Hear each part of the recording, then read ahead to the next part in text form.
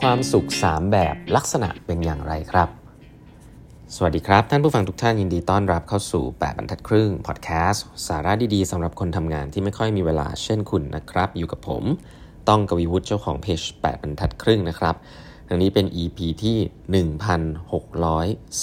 แล้วนะครับที่เรามาพูดคุยกันนะครับ16นะฮะตัวเลขสวยนะครับทีนี้เราต่อหนังสือที่ชอบมากเลยนะจุดสูงสุดของชีวิตด้วยพีระมิด3สุขนะครับ The Three Happiness นะ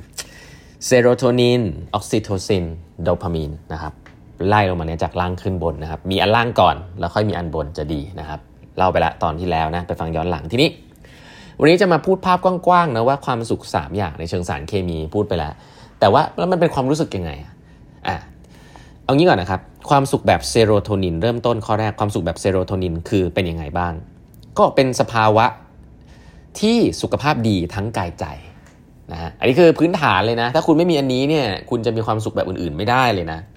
เพราะฉะนั้นสิ่งแรกที่คุณต้องดูแลชีวิตคุณคือคุณลองเช็คซิคุณมีความรู้สึกแบบนี้ในทุกๆวันหรือเปล่านะครับความสุขแบบเซโรโทนินสภาวะที่สุขภาพดีทั้งกายและใจนะฮะเช่นร่างกายแข็งแรงจิตใจสบายแช่มชื่นสดใสรีแลกซ์ผ่อนคลายโล่งใจไม่รีบร้อนนะมีสมาธิดีใจสงบนิ่งปัญญาเฉียบแหลมนะสดชื่นรู้สึกดี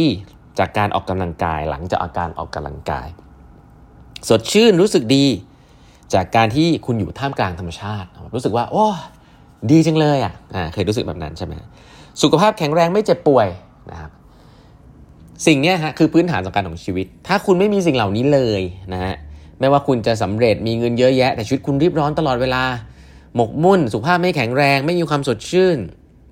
ไม่รีแลกซ์ไม่ผ่อนคลายเรียกว่าความสุขไม่ได้นะครับเพราะฉะนั้น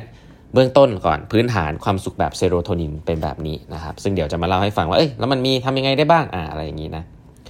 อันที่2เมื่อคุณมีความสุขแบบเซโรโทนินแล้วคุณก็จะต้องมีความสุขแบบถัดมาก่อนนะครับก็คือ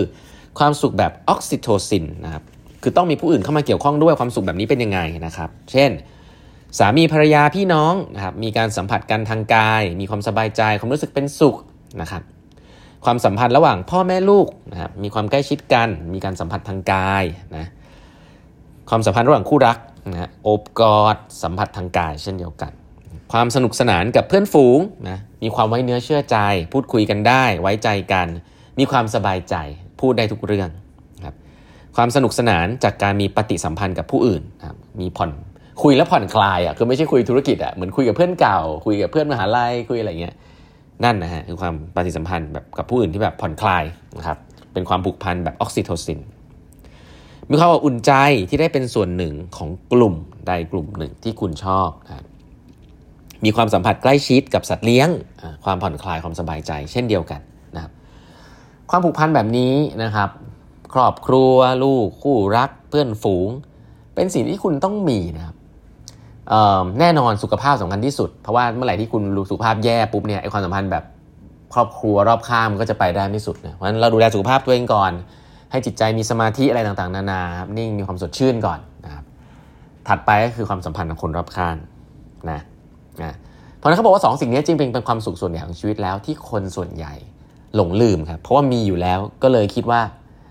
วันหนึ่งจะไม่มีจะนึกไม่ออกแต่หลายๆคนทราบอยู่แล้วนะฮะว่าจากรีเสิร์ชอะไรมากมายเมื่อคุณไม่มีสิ่งเหล่านี้นะครับเมื่อคุณไม่มีสิ่งเหล่านี้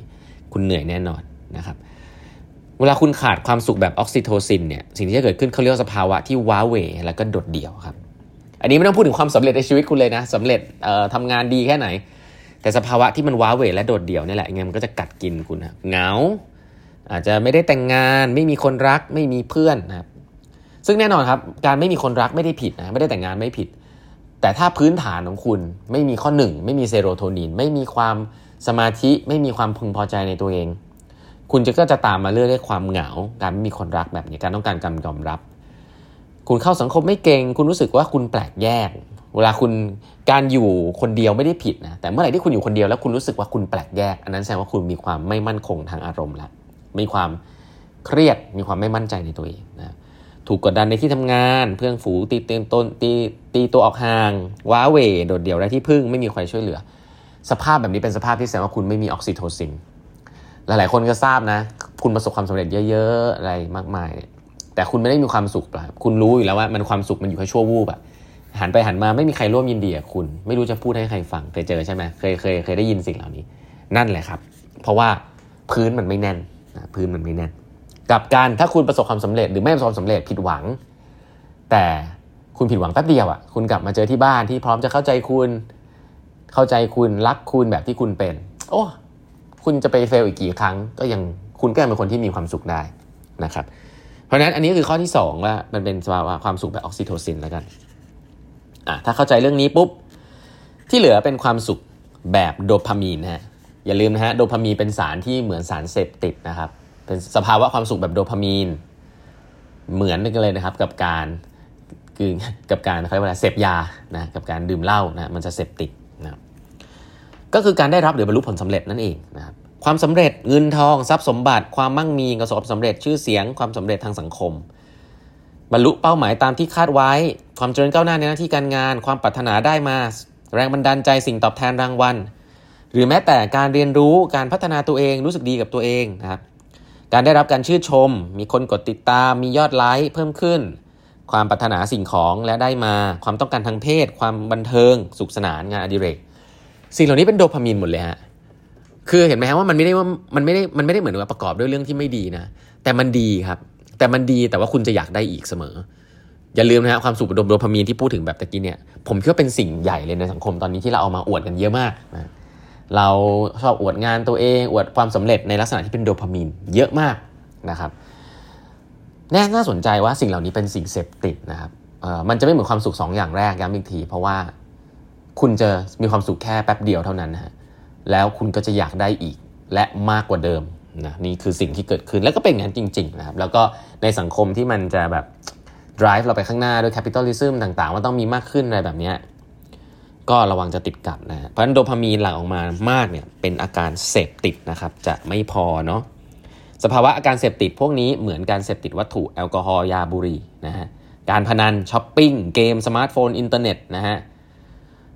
เหมือนกันหมดพวกนี้คือโดพามีนทั้งหมดนะครับแล้วก็ลองดูสิฮะอยากให้ลองสำรวจตัวเองดูครับวันนี้ว่าวันหนึ่งคุณคิดถึงความสุขที่คุณอยากได้เป็นแบบไหนบ้างนะครับผมส่วนตัวนะผมก็เชื่อนะอย่างตัวผมเองก็เป็นนะเคยเป็นปัจจุบันยังเป็นอยู่นะแต่จะน้อยลงละเราจะคิดว่าเราอยากได้ไอ้แบบที่3เยอะอะแต่จริงๆเรามีแบบที่1กับแบบที่2อยู่บ้านแต่เราไม่ค่อย appreciate มันนะครับ